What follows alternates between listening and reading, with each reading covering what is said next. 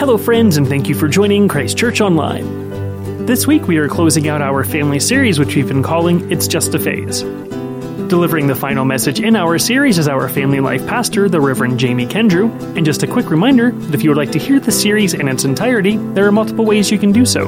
The first would be to check us out online at ccgf.org/sermons, or you can check out the entire series on the Christ Church app, which is available on iOS and Android devices. Now, here is Pastor Jamie with this week's message. Thank you for listening. I think between the song and watching that visual progress throughout this series and seeing the little girl go from being a baby to leaving for college, we've really kind of touched on all those different phases. And each of us in this room, we feel those gut checks and those heart checks in different ways, don't we?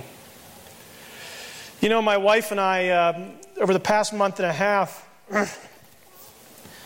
really had to put our money where our mouth was with this sermon.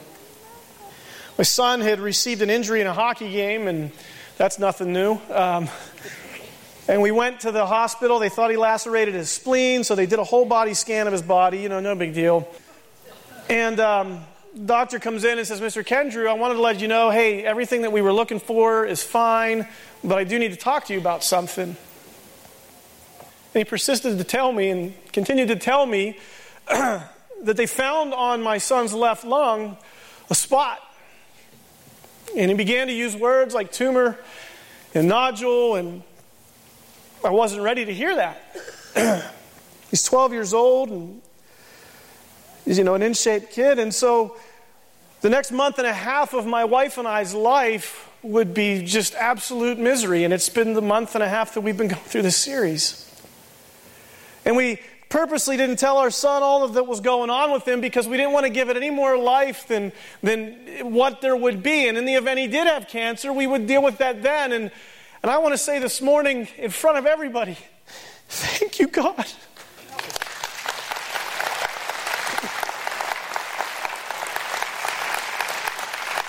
Thank you, God, because, I want to say this too. Not every story ends the way we want it to. Not every moment that we have is answered the way we want it to be, but in all circumstances, whether we get the good result or we get the bad result, God is good. And I was so proud of my wife last Monday morning as we were preparing to go to hear what was it going to be, that we committed to saying God is good. I got to be honest with you, church. We had doubt, we had fear, we had angry conversations with the Lord. But God wants us in our realness.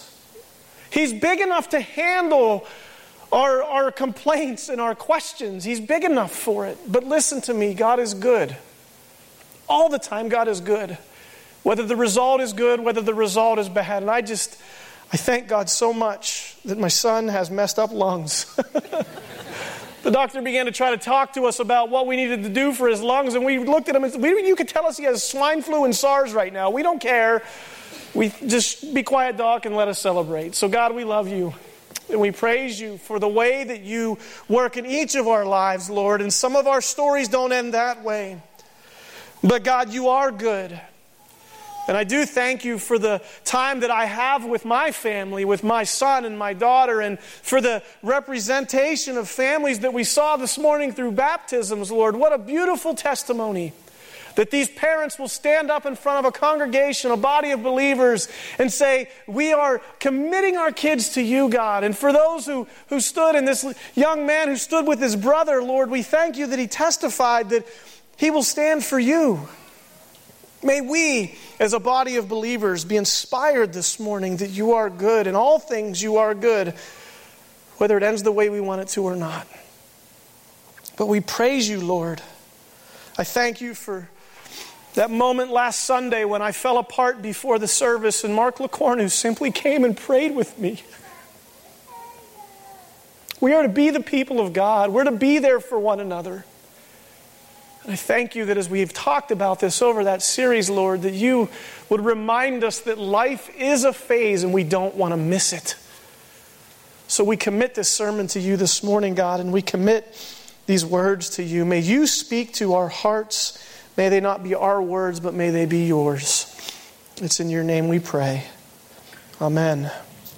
You know, there was a beautiful testimony of a family in the sanctuary this morning, a little boy by the name of Ben Flack. I think he's middle school age. And the testimony was, as his sister was being baptized, that he was the one who stepped into his sister's life and shared Christ with her and prayed with her to receive Jesus.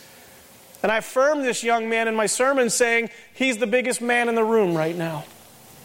Because as the people of God, regardless of our age, we are called to stand with one another. We're called to speak truth into the lives of one another. This entire series has been about us as a body of believers, understanding that it's our duty to pass on what was been taught to us, the gospel of Jesus Christ, to that next generation. If you remember in that first week, Pastor Jared talked about those marbles, those 936 weeks that we have from the time that a baby is born to the time that they go off to college to make the most significant spiritual impact in their lives that we can. The marbles have dwindled away. But each marble is significant. Each moment is important. We talked about how we as parents are the most significant impact or the most significant influence in the life of our children. You cannot be replaced. We then moved into week 2, where I had the privilege of preaching to us about what does it look like for us to make the most of those weeks. And so in order to do that, we started by looking at the end. And we said our desire and prayer was to have men and women leaving our homes, leaving our community as they go off to college, being thoroughly equipped men and women for God, ready to pursue the calling He has on their life because of how He's used people like you and me in their lives. That when they go off on their own, they would not stand on the coattails of someone else's faith, but they would have a foundation of faith that has been laid up for them, that is their faith. We moved into week 3, and Pastor Jared came and he talked about fighting for the heart of the family. How each one of us, grandmothers, teachers, mentors, grandpaps, aunts, uncles, single people, married people, ugly people, beautiful people, we all have a role to play in the community of the church, in the community of family. He talked about how we all communicate in certain ways, our love languages, and how each person needs to be ministered to in a very unique, specific way. Husbands and wives, we get this. We don't always communicate the same way, do we? I wish I could express love to my wife in the way that I like, but she's got her way of being loved, and vice versa. It's called our love languages. And we talked about recognizing that within our kids and recognizing that within one another. And then last week, Pastor Ed came and he talked about how, as parents, we need to be involved in the kids' lives and as families, but also the greater community and the body of the church. Listen, there's going to come a point in my son and my daughter's life where they're going to stop listening to me. And I need people like you. Just as we affirmed these parents and said we as a congregation will come around them, we need to be there as a community for the sake of raising our kids, because they need 5 to 7 different influencers in their life. And if we as families aren't proactive about finding those 5 to 7 influencers, they'll find them in the world, and it'll be things that we don't want them to hear. You are called to pass on the gospel message of Jesus Christ through the interaction of our young people. Not just mom and dad, not just aunt and uncle, all of us. It's a calling we have.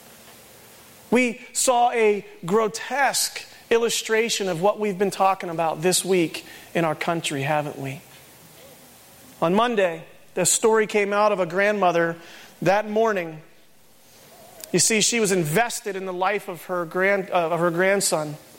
And her grandson was beginning to live in such a way that he was not being a good person, and she became worried, and so she got in his business. Listen, parents, get in the business of your kids. Kids, lighten up on your parents. They love you. You're still figuring this out. I say that with all due respect. And when they get in your business, accept it and receive it. You can still complain about it and argue, because that's just how it is, okay? But that means they love you. This grandmother was invested in the life of her grandson, and she began to worry about him. She walked up into his bedroom and she found a cache of weapons and ammo and knives and a hit list of all the kids that he was going to kill with a friend in his school in Washington State.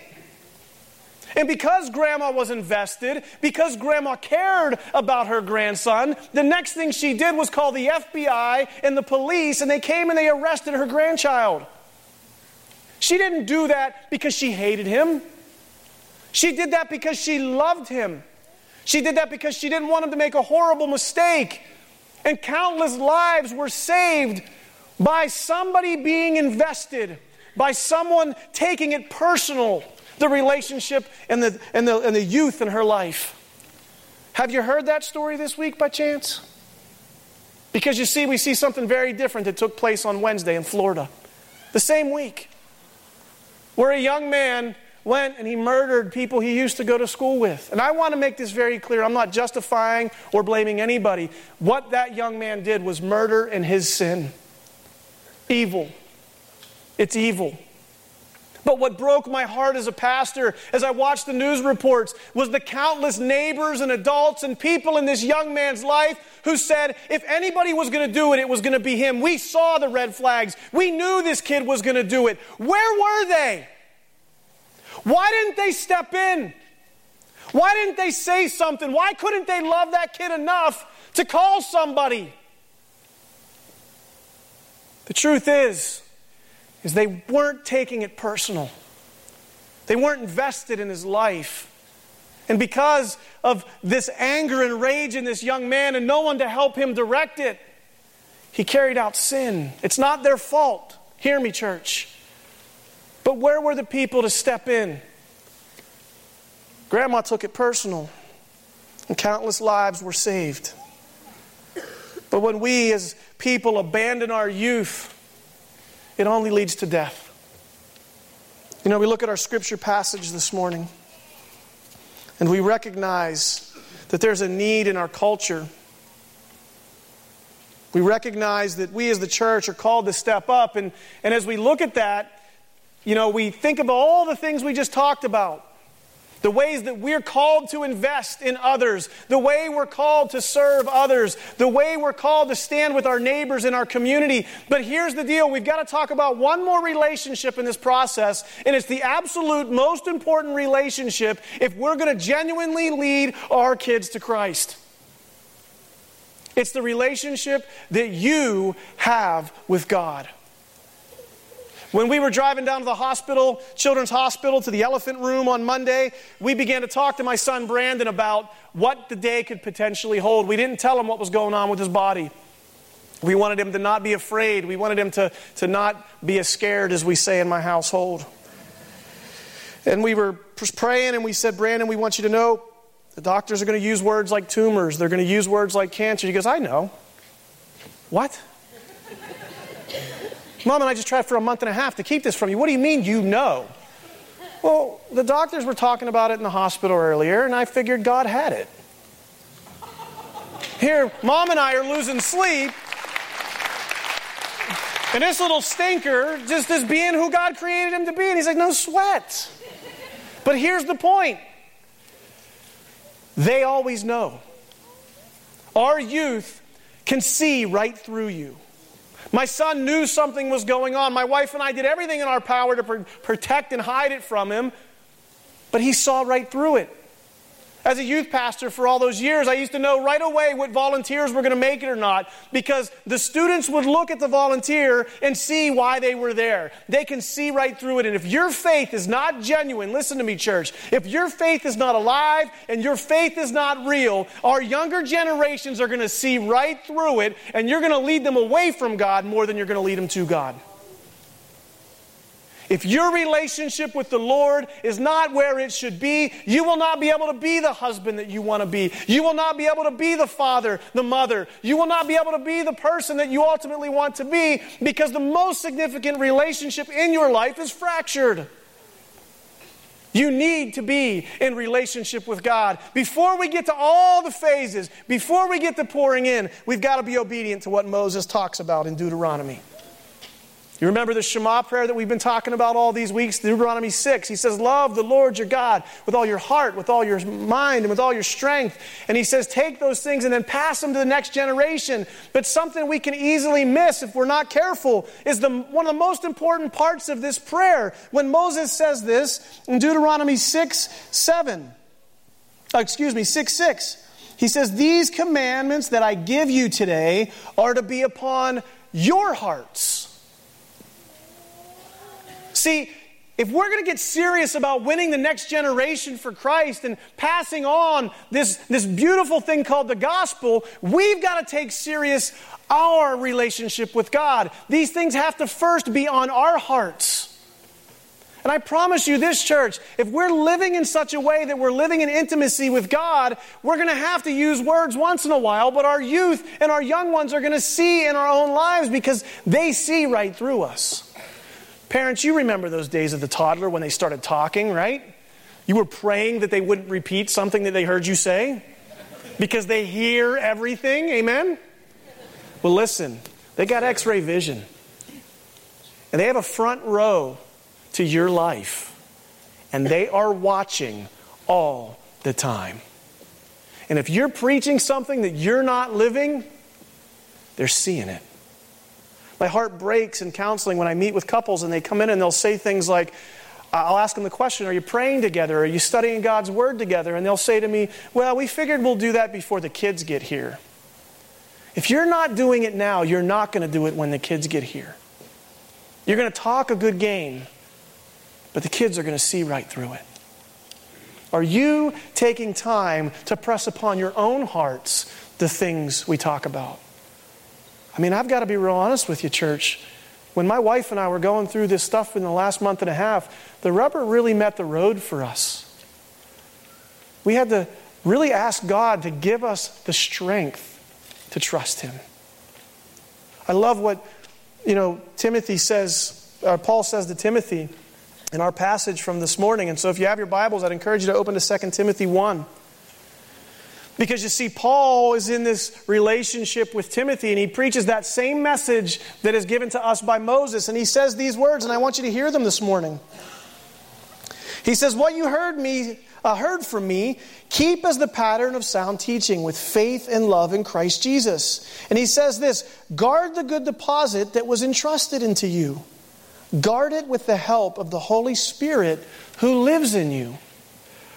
When those people poured into your life, you were entrusted with a beautiful message, the beautiful gospel message of Jesus Christ dying for the forgiveness of sins. When that was poured into you, those people poured that into you with the hopes that you would pour that into others. And what Paul is saying to Timothy, he says, guard that. When you think of guarding something, you think this person who's the guard is a guard because his full attention is on protecting what the thing is. Do you get that? And so if we're being told to guard what has been entrusted into us, if we're being told to guard the spirituality placed in us, then our attention needs to be on our own personal spiritual growth. Listen to me. Some of you in this room right now are doing way too much stuff. Do you realize the Sabbath day, Sunday, God gave it to us as a gift, as a day to rest? Not a day to cram in everything we can't get into in the week. God gave us this day so that we can crawl up into the arms of our Father and go to sleep. I don't think there's anything holier on Sunday than afternoon naps after church. I believe that. When was the last time you just stopped and watched your dogs play or stopped and looked outside at the snow and talked to God? When was the last time you went to your thin place? Thin place, what is that? St. Patrick talked about the thin place being a place where he would go, where he couldn't tell where heaven started and the earth stopped. I know for Pastor Barry and I can speak for him, fishing is one of those places for us. I can have intimacy with God and pray as I'm standing in the water fishing. For Pastor Jared, maybe not so much. Not so much the fishing. Okay? But I know he loves to hike. And each of us, we have those places that we go to get alone with God. And Jesus Christ did the same thing. Jesus Christ, the guy who did all the miracles and the whole Savior of the world thing that he had going on, he took time to stop. He took time to slow down, and he took time to take serious his personal relationship with the Father. Because he knew that if his relationship wasn't right with himself, however that works, that he wasn't going to, or he knows that if we don't have a relationship to where it needs to be, we're not going to be able to be the people that God wants us to be. We're not going to be able to be on our A game. Is this making sense to you, church? Amen. You need to get alone with God. You need to find those places that deposit goodness in you. Maybe it's just simply laying in your bed and having some prayer time with God. Maybe it's sitting there being still before God. Are you taking those moments to be quiet before the Lord? Because that's how we take it personal. We take it personal by finding those deposits and guarding them and enriching them and inflaming them. You see, Paul reminded Timothy, it's only with the help of the Holy Spirit that any of us can do this. And so I ask you the question, where are these places where you can go and be ministered to? How are your friendships? Do you as an individual, do you have healthy friendships in your life that aren't centered around things that detract from God? Do you have friendships in your life like Timothy had Paul? Do you have people mentoring you, talking to you about the Word of God, sharpening you, not always telling you yes, but sometimes like grandma, doing the hard thing and calling you out on your junk? Those are the people that love you. Do you have healthy relationships? Are you spiritually cross-training? Are you serving? Are you in the active pursuit of God? Do you worship? Are you giving? Are you being caring? You know, each of those things are ways that we can become in touch with God. Are you reading the Scriptures? Are you praying with your spouse? Are you praying with your children? I'm not giving you a to-do list to earn merit for God. I'm telling you, these are things that will help you survive this thing we call life. Not just survive, but what? Thrive. Are you spending time in worship alone with God? When was the last time you sat in your car worshiping God? I love when people look at me when I'm singing in the car because I look crazy. Right? When was the last time you sat in your car worshiping God? When was the last time you grabbed your guitar and went out back and just praised God? Your relationship with the Lord is the most significant relationship for the sake of the future of the gospel message. Because they're going to see it. What communities are you in? Married people, are you talking with other married people? Parents, are you talking with other godly parents? Single people, are you talking with other single godly people? Or are the only people you with people that are taking away from you and drying you out?